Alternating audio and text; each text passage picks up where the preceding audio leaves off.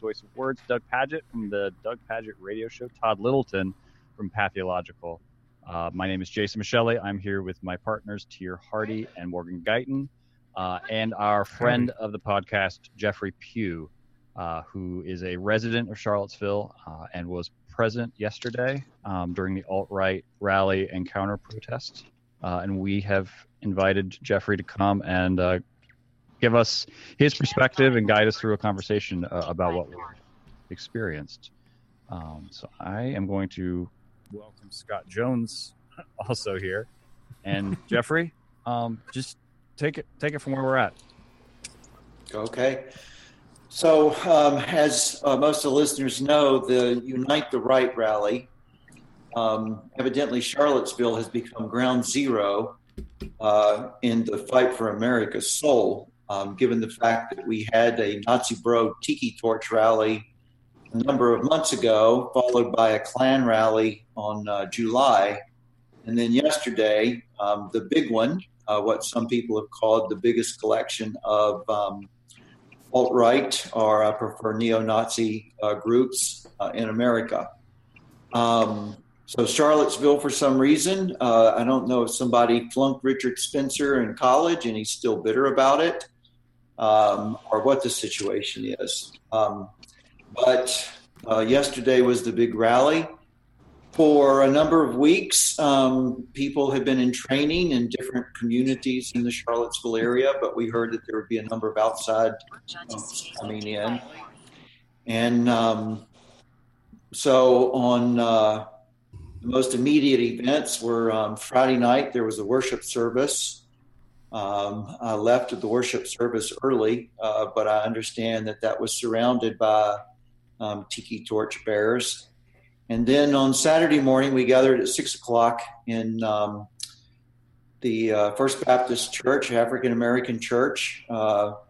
Cornell West and Tracy Blackman spoke. And then the majority of people went on a march from Jefferson School to McGuffey Park, and then a number of clergy peeled off from that and went to do support at First United Methodist, which is right across the street from Emancipation Park, which is the center. A number of us at that point went to the park because we felt like our call was to bear witness. There was some talk about actions that we might do once we got there, but we went there mostly to bear witness. So we were there until right before the state of emergency was called. Things started going south before the 12 o'clock start of the rally. And I'm not sure, but that wasn't the strategy by the Virginia government to let that permit go ahead, but once the violence started, Virginia came in, declared a state of emergency, and shut it down. The fact that we got out of that yesterday, I was expecting far more casualties, as horrific as that was. And there will be a vigil tonight at 6 o'clock for Heather, the woman who was killed by the car. Mm-hmm. So that's in sort of basic outline. We were there as things got kinetic. And if you were an outsider looking at this, you would say that, as our president said, there's violence on both sides, many sides. But the fact of the matter is that the violence was initiated by the neo-Nazi groups who actually chose to come here and try to dominate. And make no mistake about it. This was not free speech. This was a dominant action. They have been walking the streets on Friday. They attacked UVA students on Friday night. They are still in Charlottesville today. Jason Kessler and Richard Spencer are holding a news conference or held a news conference. So this was an action intended to dominate and to say to Charlottesville, we own this town. And what I saw yesterday was not free speech. It was the dominance action. I'm going to stop it there. We can talk amongst ourselves. I do want to say that Morgan had some really good things to say this morning in his Pathos blog site about what the future of the church looks like. Morgan, I'll let you go first. Yeah, I guess, I was trying to think about what I would preach if I had to preach today. And so I wanted to take a hopeful angle. And I don't know, I just really feel this sense that maybe we're getting to a point where the definitive voice in American Christianity is going to be those who are unequivocal in their stance against fascism, as opposed to those who are proclaiming quote unquote family values. And I don't know if I'm just trying to speak something into existence. I don't have any legitimate basis for saying that shift is going to occur, but it's something that I want to see happen. And so I just wrote a blog and I said, this is what's going to happen. And so I don't know. I mean, I just think that clarity is being sharpened right now, in terms of and what really motivates them, and the main thing that I said in my blog is that when Jesus says to take up your cross and follow me, he wasn't asking us to commit to a daily quiet time and to stop saying the F-bomb. He was talking about engaging in public action that would risk our physical lives. Because in the very next verse, he says, whoever wants to save his life will lose it. Whoever loses his life for my sake will save it. And so this is like, and so we're in a time when we're being invited to take up our crosses and follow Jesus, and to actually take a stand and be willing to be at risk for the sake of those who are in harm's way. I'm going to just jump in real quick and follow since nobody else went in there. I guess it's in Letters and Papers from Prison, and Bonhoeffer is talking. He's doing stock taking in one of his letters about a book that he hopes to write when he gets out of prison. And what he says is that we are living in the time in which we are going to have to figure out what it is we really believe. And he really believe to the point where we're willing to stake our life on it. Right. And I think that that's what was happening. That's what I saw happening yesterday. I was scared shitless. And then I'm standing in front of people with guns. This is the Nazi militia, who were better weaponized than the state police were. Wow. And but they were also I want to say they were also incredibly disciplined, because if those guys went south, that whole thing could have just gone horribly wrong. That said, they were standing in front of their people, I think, who would have come after us if they could have. But I think that the militia was there to keep their people from getting out of hand. And but there were a couple of moments in which I thought yesterday, well, maybe this is the day. I don't know. I mean, I got pushed around a little bit. I got told somebody was going to punch me in the face. We got called heretic, which I actually consider the high point of my day. If you're called a heretic by the Nazis, then I'm thinking I'm a lot more things are going orthodox than I thought. I think you're doing something right then. I might put that on my letterhead, actually. So So I have to say that over and over again, Bonhoeffer sort of kept coming back to me. What is it that you believe enough that you're willing to put it on the line for? I was like, sorry, go ahead. Go ahead. No, go ahead, Bill.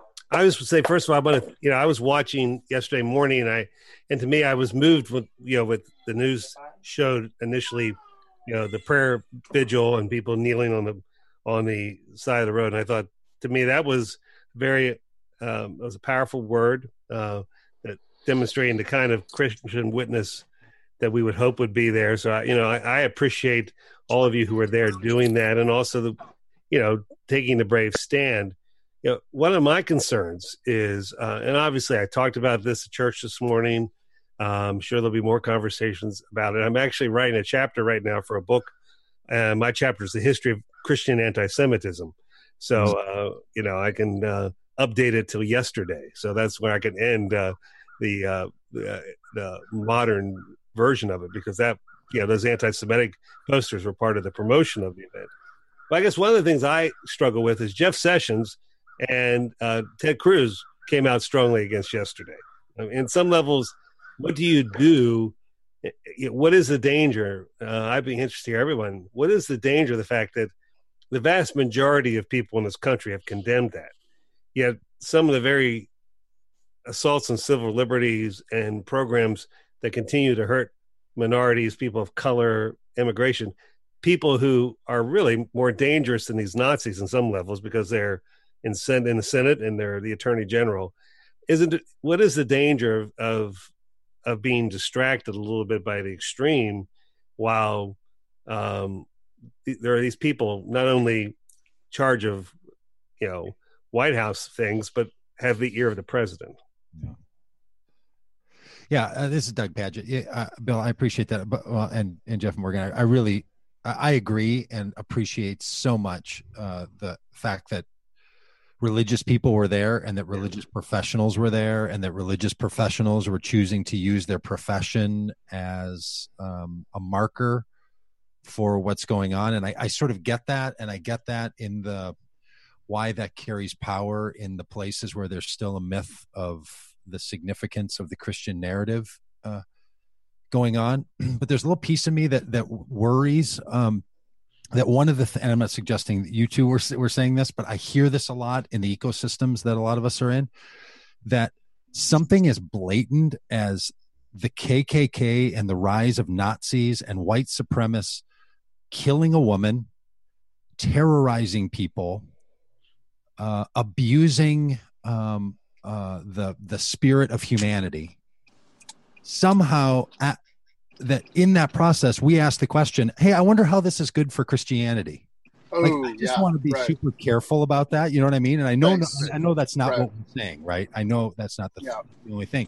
I just think we really have to be like, that's the end of this GPS. I think that's the end of the line. Like that feels like that's way down the line when white male religious leaders like all of us, the tendency, because I've been trained so much to do this, and some of it because I've been affected and influenced by the Bonhoefferian views of all of this too, is to take moments and to ask, what does it mean for my faith? I just really there's something in me that bristles, and I felt that tension this morning, right? Because we had a church meeting where I had to do my professional pastor, white male professional pastor role that I play there. So I just worry that some of our reflexive movements, and again, I was super proud of a lot of friends and people that I look up to and heroes of mine were there and were taking the role of professional Christian. But man, it just feels like we should be super careful, because the Christian narrative has been utilized in this scourge in such powerful ways.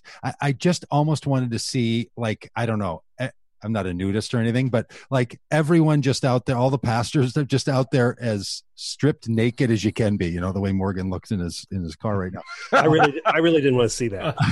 You know what I'm saying? Like, keep in mind, Doug's a competitive runner, so he could pull that off. Now, y'all, I am going to have to change out of my swimsuit in just a minute because I got to go to this conference. So if you do want to see that, then... the dream. But you know what I'm saying? Like, you have to drop the collars and you can't wear the stoles, and you've got to stand there as a human being, and that you fight the way Jesus had to fight, not as a rejected rabbi, and like not with all the pomp and not with all the cultural acumen and not with all that force of the righteousness of your religion behind you, but to stand face to face with people and say, this scourge, this thing, this is a failure of this imagination of what it means to be humans and to be spiritual and to be alive in the world and so on. So I'm not trying to pick I'm not saying anyone didn't do that. There's just this side of me that really wanted, and I was watching all of you, and I was really proud. I was watching the news in the middle of the day like middle-aged men do on Saturdays. So I was watching on MSNBC and saw, when Tracy was pulled away from the cameras because people were going to hit her with brass knuckles because she was a woman, because she's black, because she's a pastor. Like, I get it. All that came together in real power. I'm glad she did it. And, she's a hero of mine. There's just part that's like, I just think we, especially those who've done well in the religion industry enough to have it be our worlds, should not should just be really cautious about any conversation about what does it mean for us. Yeah. So listening to that and what Morgan said, Jeffrey, the difference for Christians, I think, is that Jesus was the one responsible for the prophetic street theater that he was doing. But to what extent, since I was there on Friday night, but had to come back, and it makes part of me wonders, did the counter protesters give Richard Spencer exactly what he hoped for? So, and not that Richard Spencer is doing Jesus-y things, but was he in charge of this whole spectacle? And were Christians and protesters on the left duped by him? Okay. These are all great. I often have these same suspicions, and I just want to go ahead and confess my sin that when I saw the Antifa people running up to the chanting when the Nazis came down the street chanting, and the Antifa people started chanting, not on our street, not on our street, and those two groups came together and started going at it, there was a huge part of me that wished that I were in the Antifa group wearing a helmet and had a club and was absolutely nonviolent. I mean, absolutely violent. I have to get in touch with that visceral part of myself that admired that. Admired it. So I want to say that there's a part of me that totally understands and gets this point. I'm going to make a counterpoint. Mm-hmm. My argument has been for a number of years since I've been studying Barton Bonhoeffer that part of the reason that Hitler gained power is that nobody showed up. Mm. People in Germany didn't come out of their houses. I agree exactly with Doug. It takes more than clergy to come out, but people are going to need encouragement from somewhere. And who are the community leaders? All of our institutions have broken down now. You can't, the institutions that people would look at before for guidance I'm not sure how worthwhile they are. So where is there a moral voice in America now that can rally other human beings? And this is what worries me. What I saw in that park yesterday was a kind of, and for those, Doug's read Devil's Inc., probably nobody else has, but I read it. I read it. There's a spirit that manifests itself that metastasizes and grows. I guess it's Goethe that says that the spirits that I've summoned, I cannot banish. I cannot get rid of. And so I see this spirit growing in our country, and I'm thinking, so where is going to, and they're organizing. That spirit grows because they're organized. So where are we going to organize? This was another reason that the anti-fascists, at least, there was a part of them that was like, they're more organized than the church is. Mm-hmm. They were more ready for this than the church was. But the church has to be a voice manifesting the reign of God in the midst of this. I don't use the word demonic lightly, but what I saw out there in Emancipation Park yesterday, the chants, the anger, the fear was demonic. And so I keep wondering, I understand, Doug. I wish we could all wear black shirts, and I dressed up in full clergy drag because I thought it was important as a symbol. I would have much rather been there in shorts and a T-shirt, maybe a helmet. But who is going to step up now that this is metastasizing in our culture, in our society? Well, if I could just add, Jeff, the thing I thought you guys did so well in the garb and all the pictures I saw was that you all became like the choir behind the other movements that were pushing back against this, right? Yeah. I thought that was really great. Like it's one, like sometimes I know what your phrase was, to manifest the reign of God. The reign of God. Sometimes I think religious people, especially church religious people, should like fight our way to the background to encourage the back end going forward and not the front, because there's so many people doing such great things. So I thought that was really wonderful. I do think that what you manifest yesterday was the way. And what I worry about is that the question that a lot of church people asked on Sunday morning was, what does this mean for us? Mm-hmm. And that feels a little early, where the question that I think you guys raised so well yesterday is, in light of who we are, what do we mean to this larger pushback movement? Mm-hmm. Like that's a different way to ask that same question. You're still engaged and all. So yeah, to echo what Doug said, there's a slideshow from yesterday on the Washington Post website, and it's incredibly powerful and disturbing, because so many of the pictures you see this look of visceral anger and hatred on faces on both sides. But then you have this string of clergy between them with nothing but either a dispassionate face or compassion. And it was a very powerful contrary witness, I think. But I'm going to I know Todd and Scott want to jump in here, so I'm going to let them jump in. Yeah, I think I appreciate what Doug said. We come at it from a little bit different angle, and that is my particular denominational context. The leaders who would speak to this particular moment, or that we would expect to, their silence has been extorted. How do I say it? The convention has been extorted by a few leaders who were so pro-Trump that our ethics voice has not offered any sort of way forward. And where many of you hail from context where, Doug was arrested, I know Morgan and has been, really vocal. You don't see many Southern Baptists hopping a plane or heading down the street that I'm aware. Apologies to those who may have showed up in Charlottesville, but when I go to look at the leaders in our particular wing of the Christian tree, or branch of the Christian tree rather, it's silent. So if there are no pastors, no professional clergy stepping up to say this is the way forward, it's a little bit different context than when that's kind of the expected.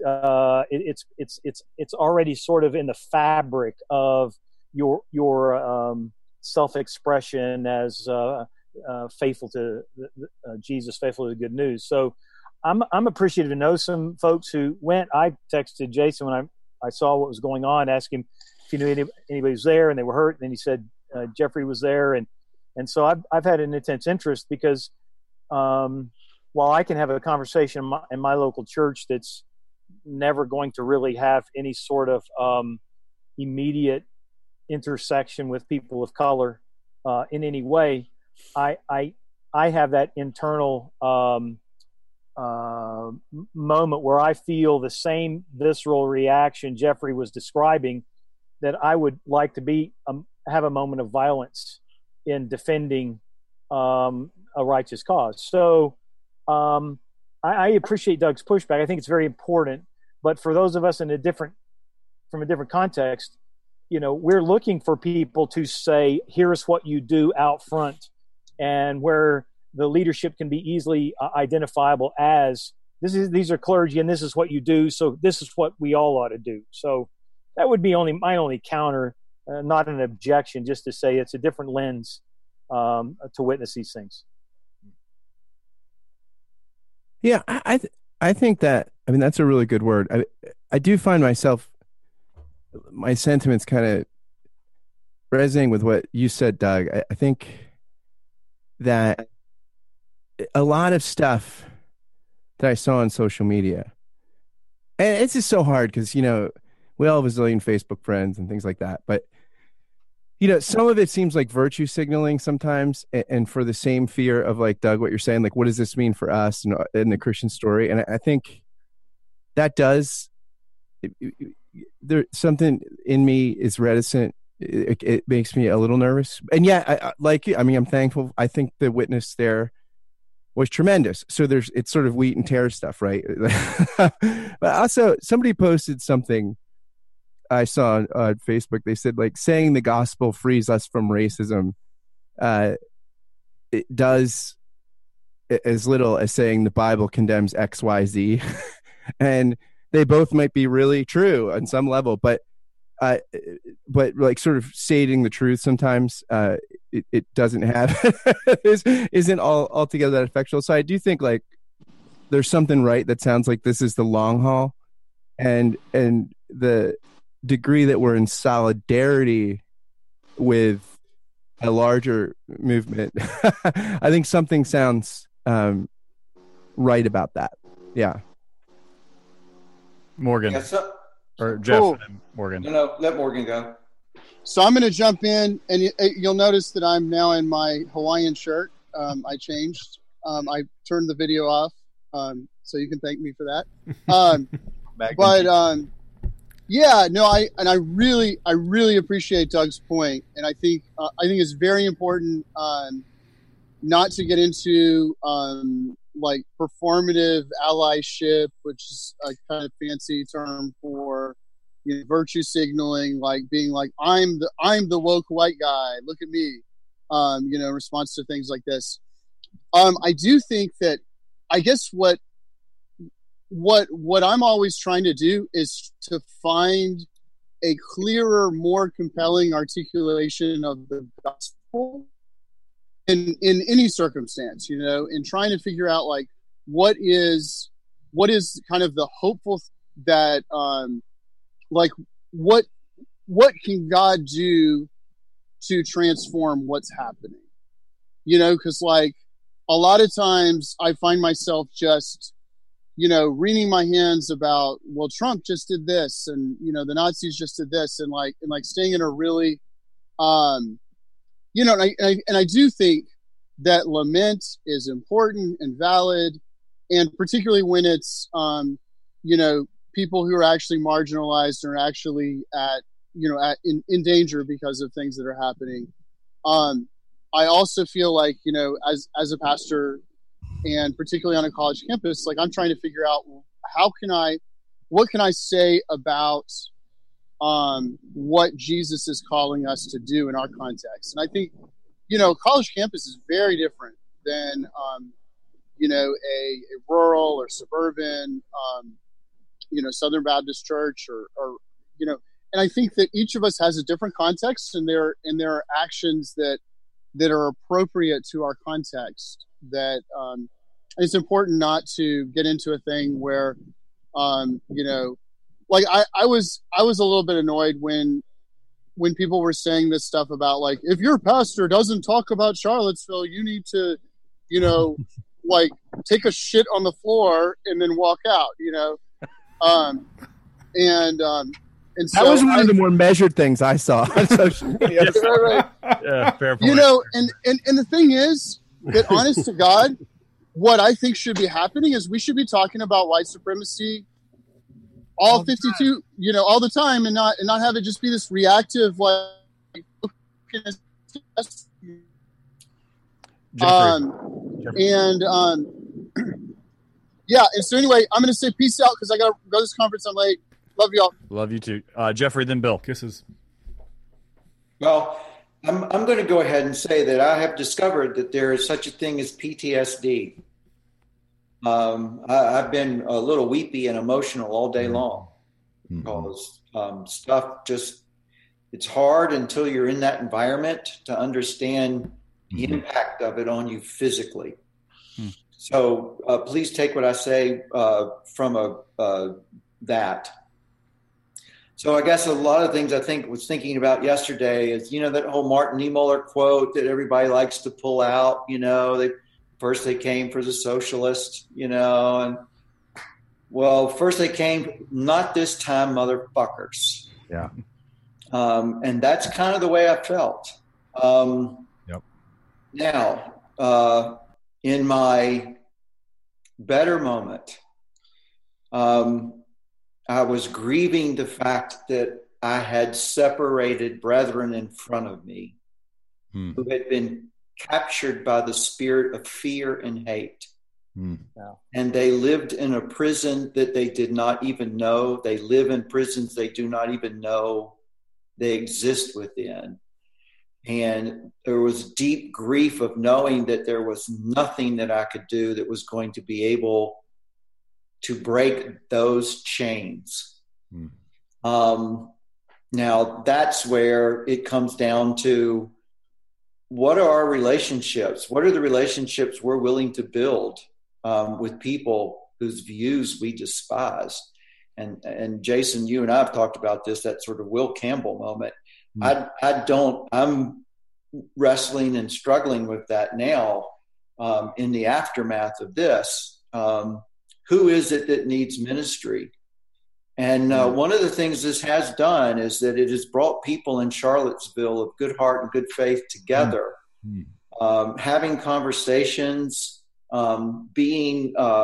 organizing and Congregate Charlottesville, Clergy Collective. There are certain things that are happening in this city that weren't happening before. And I think that's a redemptive moment for this. But if the Nazis come back here, I wish we would actually be stronger in number than we were yesterday. Jeffrey, I'd love to hear you talk a little bit about the backstory on how this monument was going to be taken down. Were you part of that? Do you know all the ins and outs that made that come to the? No. We moved to Charlottesville 2 years ago from Chapel Hill because my wife was appointed to a United Methodist church here across from UVA. And when we came, there was some discussion about it. I can't remember in the time frame when it was, but the city council voted to remove the statue of Lee and also of, I think, Jackson. Yeah, the city council was discussing that as far back as when I was an undergrad there. It's been going on for a long time. That's in court now. I'm not sure whether Jason Kessler or whoever took it in court, but somebody took it to court. But I think the thing was that the horse statues were going to be removed and the park was going to be renamed. I don't think that, there was some ambiguity about whether the statues would be moved to a museum or someplace where a interpretive thing could be done. I'm not really, and I don't know a part of that. What I do know is that for a number of reasons, that then functioned as the symbol for the alt-right. One of the groups came in yesterday chanting, I can't remember the exact words, "You will not erase us." And I kept thinking how tragic that they would think that the inclusion of other human beings is an erasure of their identity. Well, I think you made a really interesting point there about thinking about, those Nazis across from you or those young, it's easy. I mean, these young guys with all their anger and fear and such, and seeing them as lost souls. I mean, I just read a sketch of the young man charged in the driving incident, the vehicular homicide, and just from the sketches they gave him, he sounds like a person who had a lot. He was an outsider his whole life, grew up without a father, and so there's, for most of these people, the hate and the fear, they don't come from a vacuum. And I think, to me, what you did in Charlottesville was pastoral. In other words, if the Nazis come to your town, you do something about it. Depending on if your town is, whatever's going on in your community, as a pastor, it's not showboating. It's saying, this is my community, whether it's tragedies, whether it's the drug crisis, whether it is whatever is going on. I think that's part of the being someone who loves your community in the name of Christ. And also, I think the thing about it is that when we begin to dehumanize the other side, there's a danger that we become like them. And I do think these extreme groups are just merely the canaries in the cage of the deeper malaise that's in our country. I mean, again, the people in South Korea were not praying about Charlottesville this Sunday. That's right. And the thousands of more kids who are going to be contaminated by dirty water and air, why all this is going on, these things are happening at the EPA. I mean, I think part of this gives us an opportunity to say, okay, here is a rupture. Okay, here's a fissure in the psyche and social, disentangling social structure of our society. As Christians, whether you were in Germany in 1935, whether you were outside of Jerusalem in 700 AD, whether you were in Paris during the plague, you are confronted with your own foibles, your own weaknesses, your own fears, but also the task at hand of what it means to love all people with the good news of Jesus Christ. And I think that's maybe the biggest challenge right now. How do we love our enemies, and those who would make themselves enemies of the things we hold dear? What kind of what kind of redemptive and ministry do we owe them, or what is the way to engage it? Like I said, all of you agree with all of you. It's easy to feed the fire of indignation of some. I mean, going after Nazis is pretty easy. I don't mean that. I mean in terms of saying Nazis are bad. And again, I'm not what you all did on the ground yesterday was courageous and exactly what should be done. But the worst problems we have in our country, in our country's souls, is not the alt-right. It's the people just beside the alt-right, and who are in our churches on Sunday morning, and perhaps also the people in the alt-left who have failed to see the need of their neighbor as well. Yeah, and somebody posted, it might have been David Frum, about the perpetrators, an example of these young but white guys who are isolated. It's a hillbilly elegy kind of thing. And I think on some level, there's a lot of things that a lot of institutions probably do a lot better than the church. But like Bill, you're an old Young Life guy, like finding kids and relating to them, especially the kids who are kind of furthest out and have the least kind of social connection that I mean, Barack Obama tweeted out yesterday, I think, like, people aren't born to do this. And I mean, racists like that are not born, they're made systemically, and also through just not having social capital. And I wonder what role the church plays in stemming the growth of horrendous demonic movements like that. What scares me the most in that is that the places where the church could do the most good for people like that who feel like they're lost and become assimilated into these groups, those are the places where that mentality is more prevalent in the church than in cities where you have a little bit more diverse thought. Just within the state of Virginia, you have the difference between Southern Virginia and Northern Virginia, which is 3 hours, and it's like two completely different worlds. We're 2 hours from Charlottesville here, just outside DC, and it's a whole another world. The suburbs here are different from the suburbs in Charlottesville, and what scares me is that if the church is going to be expected or called or manifest, however you want to say it, to fill this void in people's lives in these communities. I don't know if the churches that are there are equipped to do that. Well, we need Christians being Christian. Mm-hmm. I've said this. I was born in West Virginia, and the kind of evangelicalism that I was reared in, they wouldn't recognize what's going on now. I mean, these were not educated, sophisticated people, but they loved Christ and they read their Bible. So, back in the day, I could hear now, if someone said something racist, they would say, Bob, that's not right. That's not what Jesus would have us do.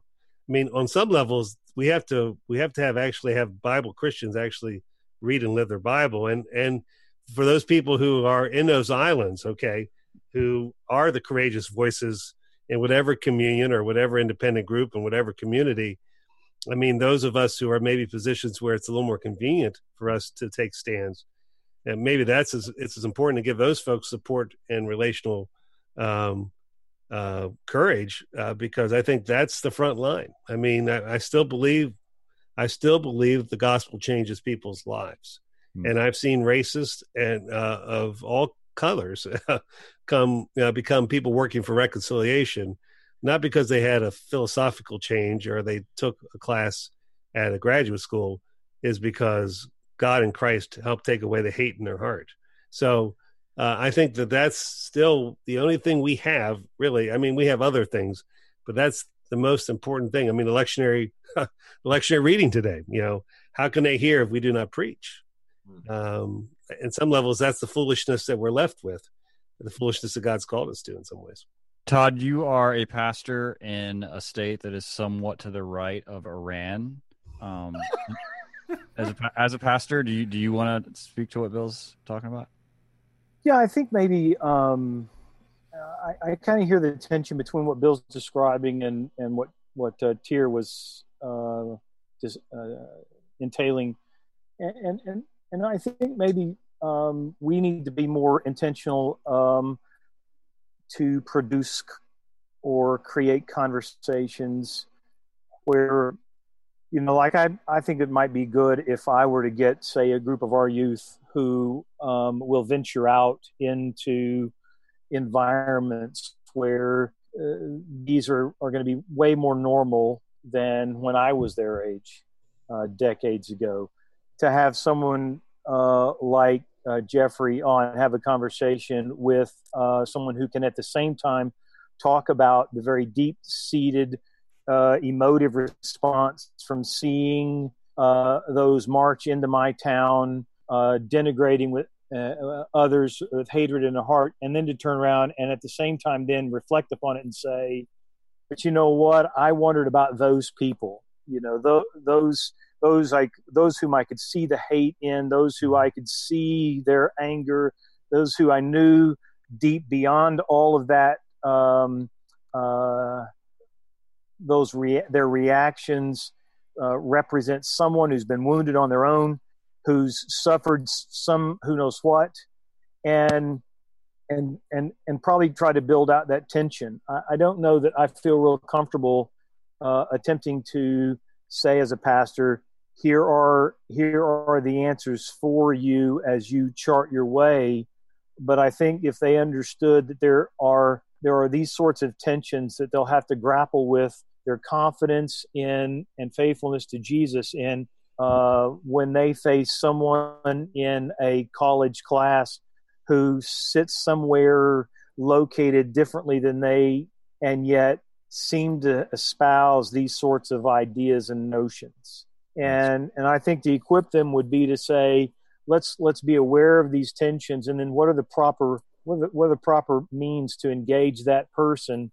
We could engage them at the level of their hate, or could we peer deeper and begin just talking about their human experience and what sort of suffering, what sort of absence, what Bill was then getting at, what are the things that are there, where then we can help young people, and I think we should, obviously adults, but capture a greater sense of empathy for other human beings than what tends to happen as as we're kind of amped up in these moments. Speaking of equipping, Jeffrey, I was only there for like a fraction of the time that you were, but I saw some of the militia guys with their guns and whatnot, and the torches, and it occurred to me, I remember reading a comment that Reinhold Niebuhr made to Martin Luther King about either King had to make nonviolence work or violence was inevitable. Mm-hmm. And I'm wondering, like, how, because it's been so long since the civil rights movement, and it's not our primary, occupation right now. Like, have we lost just how to disciple people in nonviolent witness? And do we make a mistake in just thinking it's, organic to being a Christian?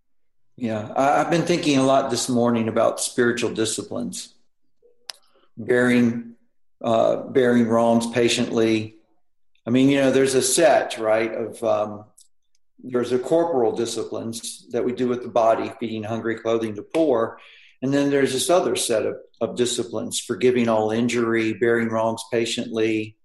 I don't want to go through the whole list, but, you can Google it.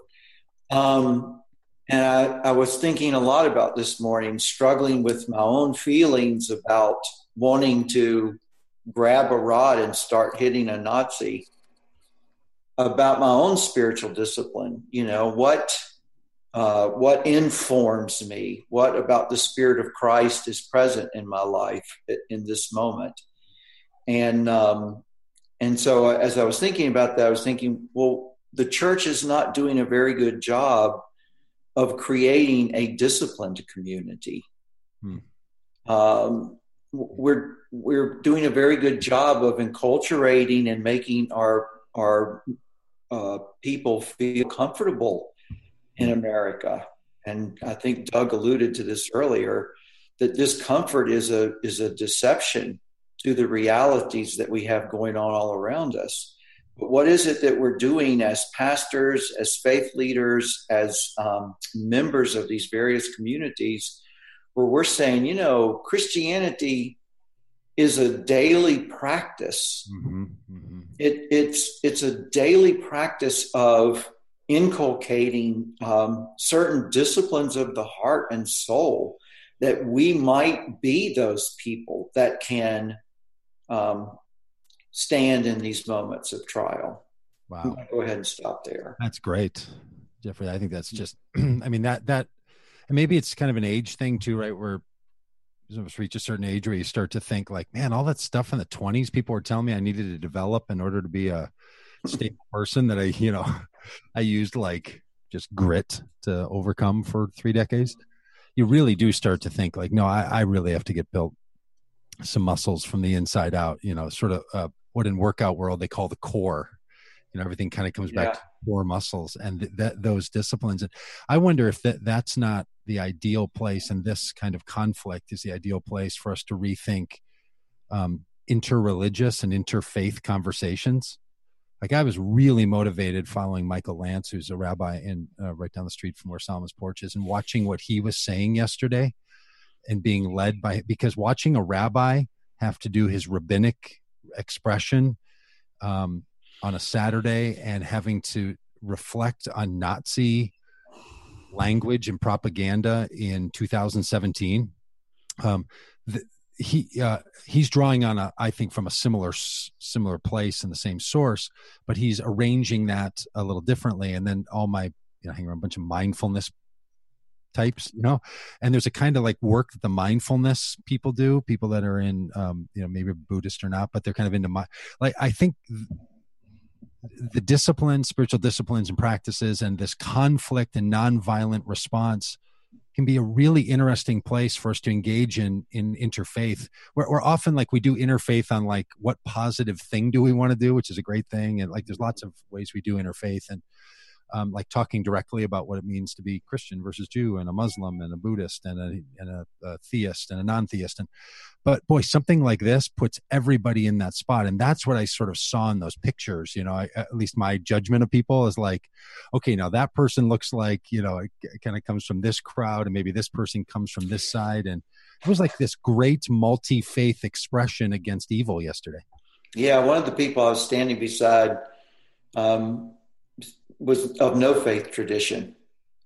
But they said that was the only place that they knew in Charlottesville that they could express their nonviolent resistance to what was going on in front of them. Was standing with you guys. Yeah. Huh. I mean, there were Muslim, Christians, Jews on that line, but there were also there were two Buddhists. Yeah.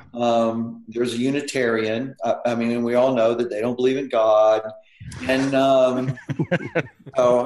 so glad you're all laughing. And but there were a couple of self-professed non-believers, pagans, that were there because they said you're the only people expressing a kind of non-violent, organized resistance. Great. And here's the thing: they were welcome. Now, how come you didn't get to stand next to Cornel West in the picture I saw featured? I just, because he'll be the first to go. I don't know. I was not. Simul Justus et peccator. So, yes, that in fact was the first phrase of Luther that I learned. You live it well, my friend. In all seriousness, yeah. Nothing like Luther humor. It's a goal of my life to be simultaneously justified and sinner. The leaders of this, they let them. They're the ones that called Cornell and asked him to come. They're the ones that called Tracy Blackman. I'm always ambivalent, and those are wonderful people. Cornell put his body on the line yesterday, and so did Tracy. Yeah, they did. But once again, the leaders that Doug was talking about, what would have been like it had just been the clergy. I think it would have been as powerful a message. Mm-hmm. And so. And you guys are there for the day after and the week after. I mean, you're there. We have a lot of work to do. Yeah, absolutely. There's a lot of work to do, and there's a lot of suffering. I don't know how to describe it, but yesterday was an assault on our community. Our community was clubbed. I have a close friend of mine that's actually in one of the other groups, and she said she was standing on the downtown mall. That car in the video goes right by her. Huh. I mean, like there's nothing between her and the car. Wow. So if she had been a step out of line, she'd probably be dead today. So that kind of thing is traumatic. I was doing legal service from 3 to 7 last night, and we were at the jail monitoring prisoners or people who were arrested to make sure that nobody got lost, in prison. And I have to say that the SWAT teams, the guard, the troopers, I mean, this place is still today a little bit an armed camp. And you don't see how many of these things are continually circling the streets, the continual sirens that are still going off. Jan said in her office this morning, it was like a continual siren brigade, which really made her concerned about what was going on elsewhere in town. So I just want to go back to the Cornel West. I know Jason was kind of kidding. The leaders and the people who brought him, they're the ones that, if they want to be with Cornell, that's great. I did take a selfie, I confess. But I'm sure that's why the young people love you, Jeff. The kids, you're popular with the young people. The cool kids with a Z. I will say this: I did chastise Brother West a number of years ago at American Academy Religion meeting for being in the second Matrix movie. Yeah. I said, if you're going to be in a Matrix movie, it should have been the first one. Right, I'm just saying. Just needed to say no. Jeffrey, sequel. Jeffrey, just speak for your perspective, because there's controversy I know now, at least in the Washington Post, about the police response. And just as someone who was there during the event, like, what was your sense of just how the police responded and when? Yeah, that's a curious thing. I don't really quite understand what was going on. If this had been Ferguson, the police presence around the center of action would have been massive, and they were not there.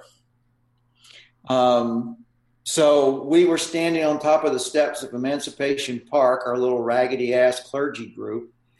And one of the actions we were going to do is try to deny entrance into the park for one of the groups that was coming down the street. And as they were coming down the street, I thought, well, great. You know, this looks like the largest contingent of the day, and they have clubs and shields. So this is terrific. It's a magical moment. And so we were there ready to get our beating or our arrest, and the police were standing over to the side behind iron barricades. They were not going to move into that space. And this is where my moment of, well, at least they're out there. The Antifa rushed into the intersection and stopped them. I think there would have been a huge clergy beating if that hadn't happened. Wow. But the police just stood there while they were gangbanging. You know, Wow. So pepper spray was rolling and the tear gas was rolling, the shields were rolling, that stuff you saw on MSNBC and stuff. Yeah. That's right down there. And by that point, our leadership was telling us to get out of the way. There was nobody. And if I had been a brave person, and I'm not, I guess I would have done the Desmond Tutu thing and walked in the middle of the crowds, hold up my hands. But Desmond Tutu had a lot of spiritual and moral capital to do that in South Africa that some goofy guy in clergy drag doesn't have.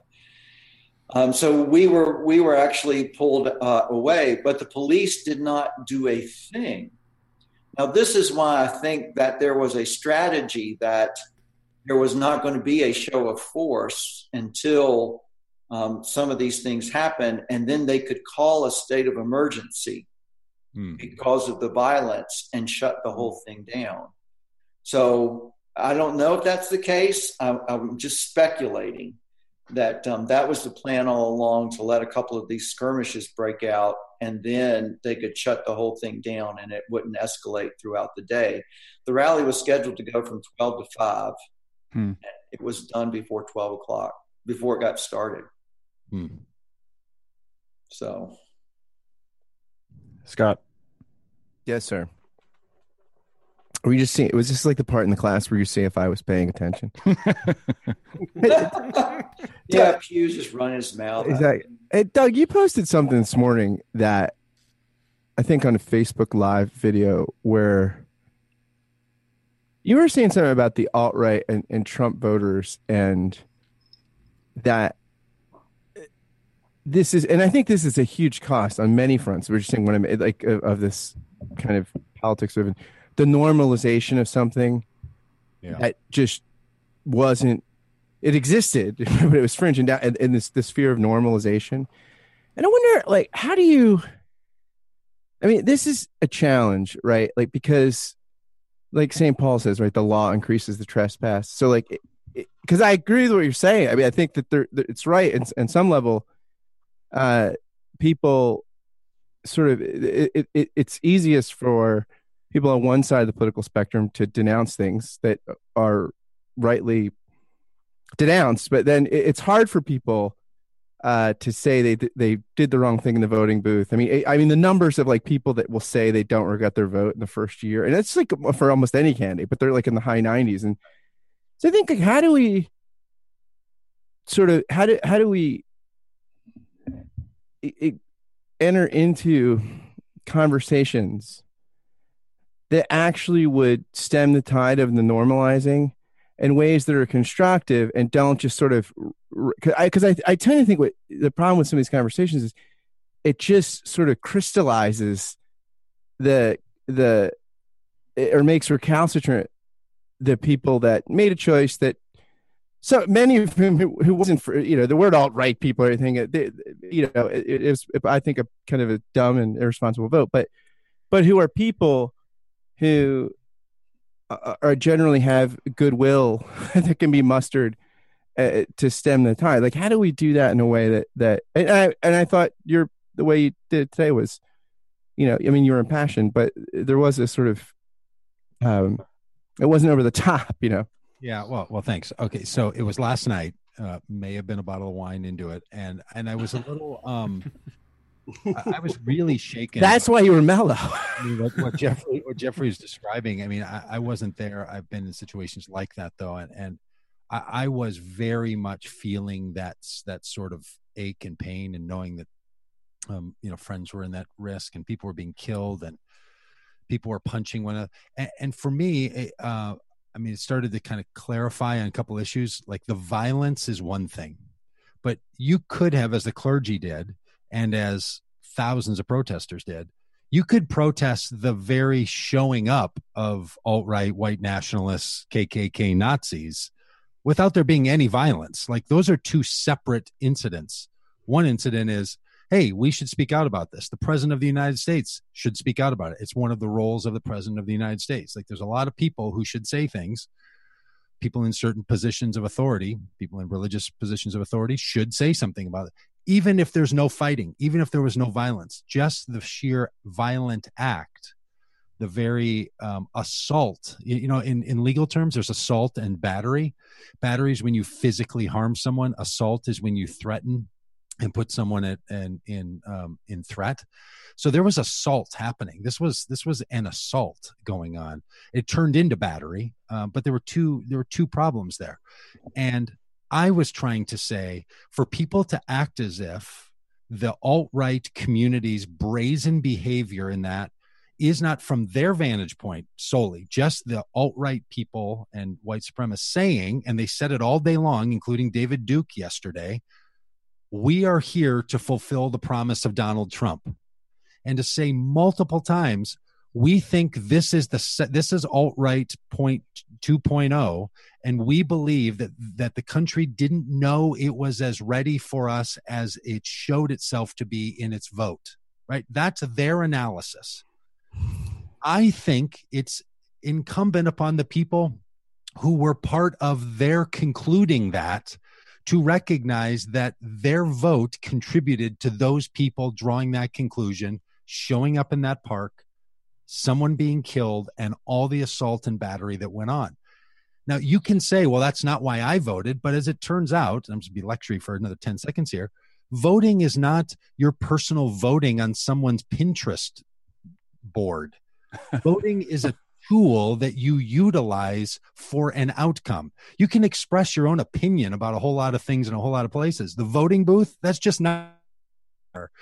And so the idea that people would say, well, I know I voted for someone who was soft on white supremacists. I know that the guy was sort of dabbling in this world. I know that Steve Bannon was his guy. I know that he wouldn't denounce white supremacists. But Hillary, the president anyway, that's probably not so bad. Well, that all comes part and parcel.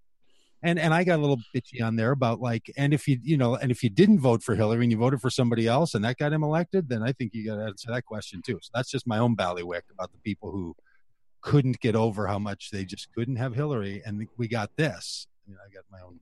Wait, Doug, I think, by the way, Doug, I think. Hold on, Scott. This is my podcast here. All right, sorry. I just want to say that Doug has a convert, I think, because Scaramucci was on ABC this week saying, I think you would have needed to be much harsher with the moral authority of the presidency. So, Doug, maybe the mooch saw your video. It's like, oh, I'm turning it around. No, I think, I agree with Doug that I think yesterday shows that birtherism is the original sin of the Trump movement. Wow. But at the same time, Trump's such an exaggerated character, I think. He obscures how yesterday in the alt-right movement is not particular to the United States, but is a part of this global nationalist movement, motivated by immigration and shrinking middle class and white anxiety and all. And that becomes a bigger question, I think, for the church, because it's more than just. Yeah, I think you're absolutely right. I mean, we got fire on Friday night, we got fury on Saturday, and I do think a couple of things. One, I'm wondering, when you were talking about spiritual disciplines, Jeff, I'm wondering, is going to the batting cage just in case a spiritual discipline to get that club swinging ability up a little bit too, the next time you're in a Nazi crowd? I mean, I think, it's an interesting thing. Sometimes when I'm in these situations, and I haven't been anything quite like that, but I've spent a lot of time in urban communities and some other world places, and I'm always tempted to listen to Bruce Coburn's "If I Had a Rocket Launcher." That's my Shadow Side song as well. And maybe there are times for rocket launchers, but I still keep going back to something that both of you were just saying, and it reminded me, like, there'll be a friend of mine who most likely will listen to this, a person who would sympathize with everything we have said. He has ended up being a pastor, part of the pastoral team in a large church, mega church, where probably 80% of the congregants voted for Donald Trump. Mm-hmm. And I still, to me, one of the things that I ask myself and those of us who do these kind of things and try to influence other people, what can we give him? Because he is on that front line. I mean, it's part of his ministry is to help disciple those folks into a different way of thinking, or at least giving them an alternative approach to the gospel. And I'm again, how do we encourage those folks? What can we model, or what can we offer for ways to talk to people and help people who are trying to deal exactly what Doug, you said in a polemic way about being they are responsible for this, but how do you help change hearts and minds in that way? I'm going to go ahead and just make a quick response. Is that, and I can't believe I'm saying this, theology helps here. And there's nothing wrong with that, Jeff. That's a good thing. There's a strategic way. I'm thinking about Todd down in Oklahoma, and I'm thinking about my 5 years in Paris, and Jason up there in the belly of the beast, and Tier up there in the belly of the beast. There could be a way in which you could bring in let's not call them outside agitators, but theologians are people who are able to bring something into your congregation that you as a minister could not, because people would get defensive. Now, you do have the legitimacy of pastor. So if you've been in the hospital rooms with people and you've been suffering alongside of them, they might listen to you. But there might be an occasion in which you want to bring in some kind of person in your area or something to do something on America, Christian nation or right-wing death cult. That'd be a good opening seminar right there to bring them in. Especially in Kansas. It plays well in the Midwest. So, I'm actually, I don't believe in providence. I'm saying this for Bill's sake. I don't believe in providence, even though I've been the recipient of so much of it. But I'm teaching a class in Christians and Nazis this fall. Where's that?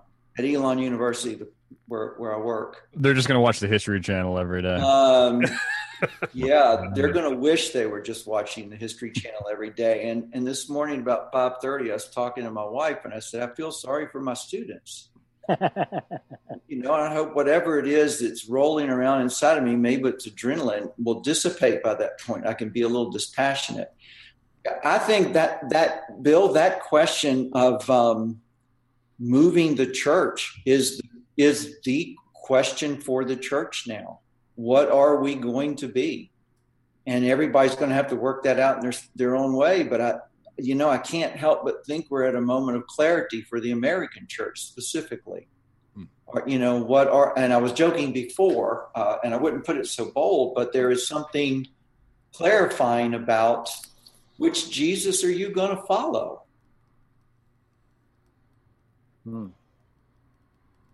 Yeah, I don't know if you know Jonathan Haidt's work, Jeff. A moral psychology, because he talks about the problem with, like, in any sort of dialogue or debate, like, people generally talk in them. In his study, like, to validate that they're on the tribe or the team that they're representing, rather than in ways that are persuasive to the other person. So, like, I think that's my question, because I think a lot of times, because some of this is not just the prophetic witness, right? But it's the art of grace persuasion, right? And how do you come alongside people and see that, like, and create a sense of solidarity, so that like people can reimagine? Because a lot of times, it's imagination, not information, that will move people that probably don't see this as something that is a problem that really needs energy and attention and commitment to address. But if your community's stuck, where do you go for that? Well, we send them to stream your class online, Christians and Nazis. We invite Jason Michele to Oklahoma. Yeah, I mean, Todd does exactly what Jeffrey's suggesting. Yeah, and Jeff, I just want Jeff, be careful humanizing your students. Don't feel sorry for them, because then you start seeing them as real people. They're not really. I mean, that could be problematic in the classroom. Paying customers. Yeah. So, Tier, I think we're nearing our stated goal of an hour. Did you want to wrap really up? good on time too? I'm quite impressed. Is this the time where we all get to do our plugs? Right. No. So if that was the laugh. That was the laugh track. So if anybody watching on Facebook Live or listening on Spreaker, if you have a question, pushback, criticism, comment, now is the time for you to post those. And we will collect those. But as that's happening, I want to read a quote here from Niebuhr. Jason, what book is this from? You just texted this over to me. It's from An American Conscience. Which I don't read books. We were sent by Erdman. What's that? We were sent this by Erdman as part of the podcast, actually. I didn't get it. Interesting. Anyways, so here we go. And then we'll take questions, and I'm sure people will have lots of them for us. If the white man were to expiate his sins committed against the darker races, few white men would have the right to live. They live partly because they are strong enough to maintain themselves against their enemies, and partly because their enemies have not taken vengeance upon them. They survive, in other words, both by the law of nature and by the law of grace. Damn good quote. I use it because I know how much Scott Jones likes to read quotations as part of his podcast. I do. That's really good of you to make our guests feel really at home. He's a Methodist. They're nice people. All right. So to finish up then, Bill Bohr, 15 seconds, last word. Thank you, those of you who maintain faithful witness in Charlottesville. And let's continue to do more and talk. Let's pray and stand with each other and reach out to those who we disagree with in the name of Christ. Todd Littleton, 15 seconds, last word. I want to say thanks for the group that's gathered here. I've learned quite a bit from everybody, and I think that as a pastor, my hope is to always be listening to the ways in which I can be more informed about my task. Thanks.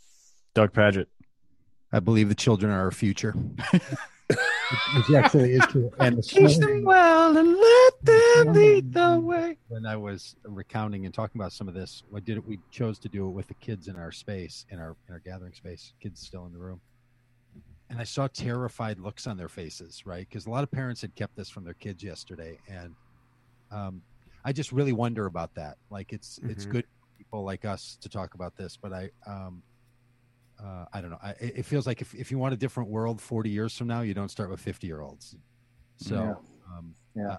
I don't know. No offense, Jeffrey. I'm 51. Speaking of Jeffrey, 15 seconds, last word. I think the church of the future is not going to look like the church of the past. There were a lot of LGBTQ people out there on the line yesterday. There are a lot of different marginalized people out on the line because they know what's at stake. They don't have the luxury of ignoring this. Would you say that they are the way forward, Jeff? I don't know. I mean, no, I would actually say Christ is the way forward. But Christ calls an odd sort of people. And I'm not sure, but that the institutional church as we know it won't face a do or die moment here, because the nuns and other people are looking for moral authority somewhere, and if we can't get it, they'll go somewhere else. If we're not manifesting that for them, they'll go somewhere else. And a number of those people in that line yesterday, they'll never affiliate with a church. But by God, they were putting their bodies out there. That's good. Scott Jones, last word. Yeah, just pray. Make it a persuasive word. Yeah, just pray. And thank you, guys. I learned a lot today. And yeah, I just pray for grace and imagination, that we could see possibilities that the things look a little bleak today. So it's my prayer. Tier closes out. So this is I'm going to read a prayer that was written by Kenneth Tanner, who's a listener of our podcast and many other podcasts, and actually been on quite a few of them. So this is from Ken. It was your delight, Father, to create the one human nature we share in a multiplicity of races. You taught us that all women and men share in the triune image you bestow on all persons. Yet forces of division fueled by fear, pride, ignorance, and hatred have plagued our minds and hearts from the moment we fell away from your divine community, waging war from within and without against the colorful diversity and loving oneness you intended for humanity. Founded on created equality, our nation's actual history mars the beauty of our rich racial difference and denies the full dignity of the divine image in all of us. This chasm between our stated ideals and our brutish reality saddens, dismays, and angers us. Cause us to repent of participation in a culture that does violence to the wonderful tapestry of human faces, that tears, scorches, and rends the fabric of human unity.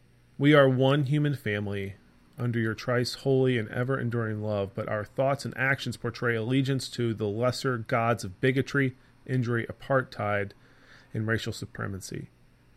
Help us renounce apathy and silence wherever there is tolerance for an unholy, limited vision of humanity. Give us courage to speak and act in defense of those most at risk of hostility and harm. Come by your Spirit and shield all those experiencing injustice, cruelty, and savagery because of race. Come by your Spirit and defend those who protect the oppressed, who guard the dignity of your image in all humans. Bring swift justice to those who embrace threats, terror, and bloodshed, who worship violence and death.